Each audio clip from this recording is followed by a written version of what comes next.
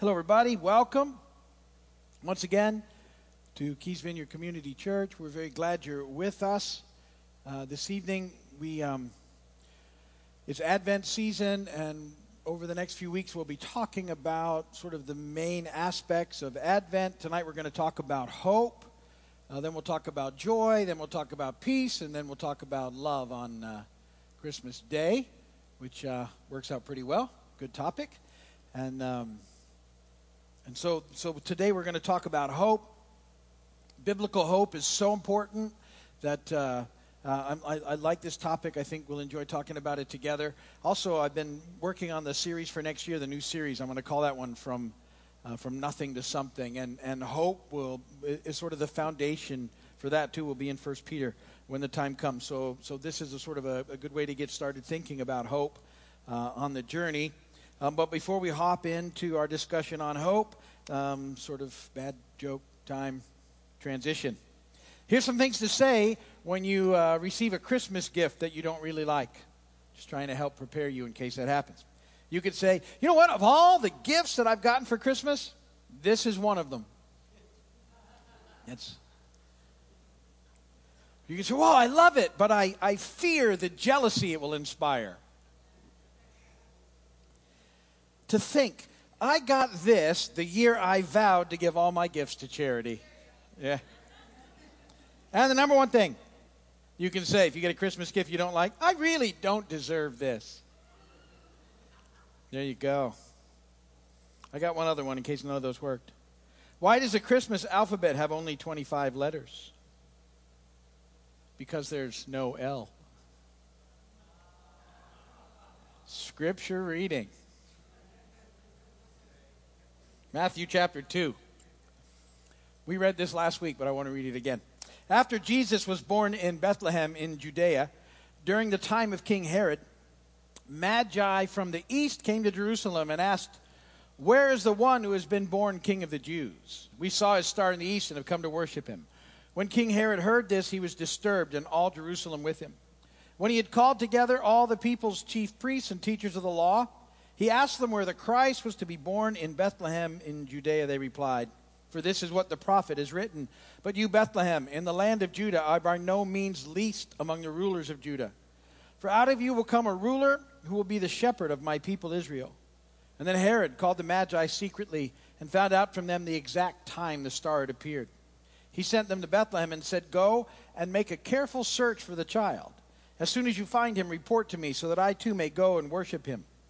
And after they had heard the king, they went on their way, and the star they had seen in the east went ahead of them until it stopped over the place where the child was. When they saw the star, they were overjoyed. On coming to the house, they saw the child with his mother Mary, and they bowed down and worshipped him. And then they opened their treasures and presented him with gifts of gold and of incense and of myrrh. And after having been warned in a dream not to go back to Herod, they returned to their country by another route. Blessed be the word of the Lord. I'm going to talk about hope with that passage in just a moment, but let's kind of look at hope a little bit. Now, hope is a trustful expectation, particularly when it comes to the fulfilling of God's promises. We sort of sometimes have a different idea of a hope, worldly hope, the stuff that we sort of often will settle for. It's based on a feeling that what is wanted will happen. So we might say things like, I hope my team wins, tomorrow. I hope, if I go fishing, I catch some fish. Or it's sort of a feeling that something that you want might happen. But biblical hope is different. Biblical hope is more than a feeling. Biblical hope is the confidence that what God has done for us in the past guarantees our participation in what God will do in the future. See, that's the heart, that's the foundation of a biblical hope. The writer of Hebrews said in Hebrews 10:23, "Let us hold unswervingly to the hope we profess, for he who promised is faithful." So when our hope is in him, the result is that we can persevere in this life regardless of the situations in life that we experience. In him, there's always a bigger picture. There's always more to life if we can get a glimpse of it from the throne room of God, instead of always looking from our own very limited perspective. And too often we look at everything from us in the center of the story instead of remembering that he's at the center. We're describing him with our lives, and that he's got us, and he's got everything in control. Now, I talked a little bit about the wise men last week, but I want to talk about them for a moment again as we sort of launch into this idea of hope. Now, the wise men, I told you the Magi were they were scholars. They took time to study basically astronomy and theology, and so they were scholars, and they had devoted and developed and given their life to studying the details of a story that was much bigger than they were, hoping in their studies to find their place in the bigger story. And so they study the scriptures to discover God's meaning for the world, as long as, trying to see how all of it began to fit together. And it was in there, that they discover that a king is going to arrive on the scene, a light to reveal to the entire world the meaning of their lives. And then, at that point in time in their lives, their hopes are realized. The king of the heart that is foretold in the scriptures would come to them in their lifetime. And so they pack up everything that they have, and they give up everything to follow a star lighting up the night sky. And when they finally find Jesus, when they see Jesus, they bow down in intense, breathless worship. And they realize that life is found in him. It will never be found in the accumulation of wealth or prestige, but in knowing God's purpose for the world and for themselves. And it filled them with his awe that caused them to bow down and worship the Lord. And see, all of us, just like the wise men, we have this quest going on inside of us for the real meaning of our lives. And the Christmas story, it tells us that God is pursuing us and that he meets us on this journey. And he knows that it's really him that we're looking for, our Creator and our Lord. And the life that he has for you is filled with meaning and destiny. And you have such a wonderful purpose that's held in his heart for you. And this is at the heart of this biblical hope that we read about. And it's the realization that life is found in him, and that he's got this amazing plan and purpose and movement in our lives that revolves in our relationship with him.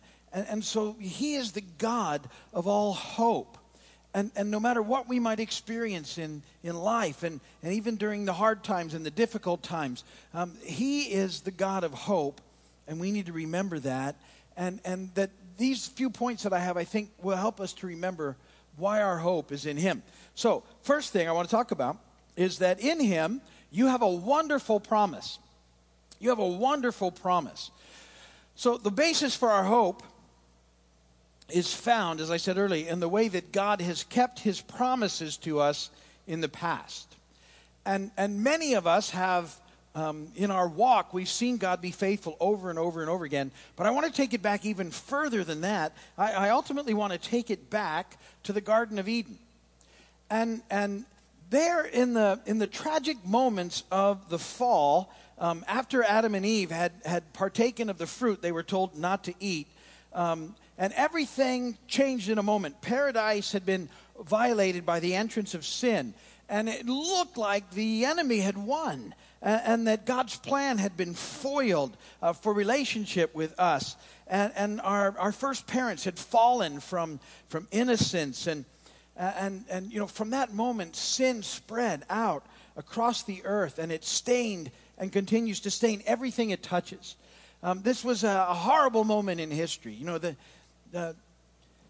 Think about the idea that God created us for relationship, and relationship with him and relationship with one another. That's That's the whole deal. That's still what makes a difference. You know, Jesus, when asked what's the most important thing, love God, heart, mind, soul, and strength. Love your neighbor as yourself. But nothing's changed. It's this is the heart of everything that we understand, is this relationship that we're to have with God. And out of this relationship with God, the relationship we have with other people is at the heart of it all. And the enemy twisted it and destroyed it and you know, deceived Adam and Eve. And that deception now has spread throughout the world to all of us. And you know, there in the beginning, it's sort of that moment that you hang there and you wonder, well, what will God do? How will he deal with people who had chosen to fall, you know, to go in their own direction, to turn away from him? You know, would he destroy them and start over again? No, the idea that happens here is salvation begins with the idea that God never gave up on the human race, that he was determined to do something, and he wouldn't let the evil one win the battle for us and for the planet. And so that's very on in the scripture, Genesis 3. From there on, in the Old Testament, is an unfolding of the plan of God's redemption for us to counteract what happened there in the Garden of Eden. And at that point in time, in Genesis 3, he makes his promise, which might seem a little vague at first, but really it opens up the doorway to everything that's going to happen. And it's a promise that can be traced through the Old Testament. When I'm teaching on the Old Testament on Wednesday nights, I get everybody to that point, and I tell them that promise in Genesis 3:15 is known as the crimson thread of redemption. And the promise in its purest form was this, that God would do something about sin by sending someone to the earth. But who and how and where and when? And so let's look at the unfolding answer to this amazing question that I just asked you. Genesis 3:15. And I will put enmity between you and the woman, and between your offspring and hers, and he will crush your head, and you will strike his heel. And that might seem like a small, obscure verse, but there's an amazing amount of information in there concerning God's plan to rescue us as his people. First thing we can get from is that God's plan there centered in a specific person. That person, that little verse tells us, would be a man. He tells us in that verse that he will enter the human race by being born of a woman. The fourth thing we know from that verse, tiny verse, lots of stuff, right? He will do battle with the evil one. We know that the evil one will strike a blow against him but will not defeat him. And we also know that he will crush the evil one and his power. It's fascinating what we know from a little verse, isn't it? But those are the things that we know. Is it starting to sound like anybody that you know? The star of the Christmas story. So when the deliverer, the Savior, when he comes, he'll be the seed of a woman. That is, he's not going to be an angel or some super, natural creature, but he'll be a man that will enter the human race by being born of a woman. And so in Genesis 3:15, this is the first link in a long change that leads us to Bethlehem. Now, he's not going to be any ordinary man, because he's going to be fully man and fully God. But that's how he's going to enter the world. I talked about that a little last week. In this amazing, humble way, just like we were, he's going to be born into it. Now, if we had time, we could go through the scriptures and we could go through each one of these verses, but I just want to hit the highlights about what happens on this crimson thread of redemption, and we can go and you can find the verses later on. But what we know about him as well is that he'll be Jewish. We know that from the promises in the New Testament. We know that he'll come from the tribe of Judah. We know that he will be a descendant of David. We know that he will be born in Bethlehem. We know that he will be born of a virgin. Many more qualifications that the Messiah would have, this Savior would come, but only one person ever fulfilled them, and his name is Jesus Christ. And he fulfilled them perfectly. And there were so many of them that it's mind-boggling that he perfectly fit into all of the prophetic voice that called for him to come. And I say all that to let you know, you have this wonderful promise from God about someone who would come to deliver you and to save you and restore you back into relationship with God because of the damage that our sin has caused us in that relationship. So you have these amazing promises. And look, he's fulfilled them. He's all of them, fulfilled them. He's fulfilled them. He's fulfilled them. He's fulfilled his promises. And he promises he'll continue to do that, and he'll fulfill the ones that are yet to come. But he's done it over and over and over again. So you have this wonderful promise from God about relationship with him. Secondly, because of those promises, you have a wonderful life. You have a wonderful life. It's like a movie I need to watch yet between now and Christmas, but I'm saving it because it's a long one. But you have a wonderful life. And so because of these promises fulfilled by Jesus, we have this wonderful life. I always tell you this, it's a full and abundant now and forever life. And in the now, see, we still experience the fallout of living in a fallen world on a broken planet, but we're not alone. This is what's so cool. He is with us now. This is the now part of this thing. And so even though life can be difficult, and we talked about that, and things can happen that we don't want to happen, and might not always go in the direction we want them to go in, he's with us. It's what Emmanuel means, God with us. He's with us in the now, in the moment. And I love this verse in Psalm 46:1. God is our refuge and strength, and ever-present help in trouble. I find it comforting that help comes in the times of trouble. First off, you got to be in trouble, and I think most of us can say, hey, that's not too difficult. Second, when we're in the midst of it, God sends his help and proves to us that he's our refuge and our strength. That's an awesome deal. None of us likes trouble. I mean, I don't care for it. But because we live in a fallen world on a broken planet, we experience enough of it. And the promise is that in those times, he is our refuge and our strength. I think that's a really neat thing to remember when you're going through those things. And it's a hope builder. He's with us. And we make a difference in the world around us. Ephesians 2:10 says we're God's workmanship, created in Christ Jesus to do good works, which God prepared in advance for us to do. So in this now and forever life, in the now part of this life, he's with us in times of troubles. He's walking through this thing with us. We've talked about that a lot. And filled by his Spirit, we have all these amazing things happening. And we have purpose because we have mission. We're a people of mission. And he's created us. We're his workmanship. That word, I love that word in the Greek. It's poema. And that's workmanship. We're his masterpiece. We're his poem. We're his work of art. This is him speaking about you. And he's created you the way he's created you, and he's given you purpose in this world. And so, we're to make an impact on the world around us. And that makes life have meaning and purpose beyond us.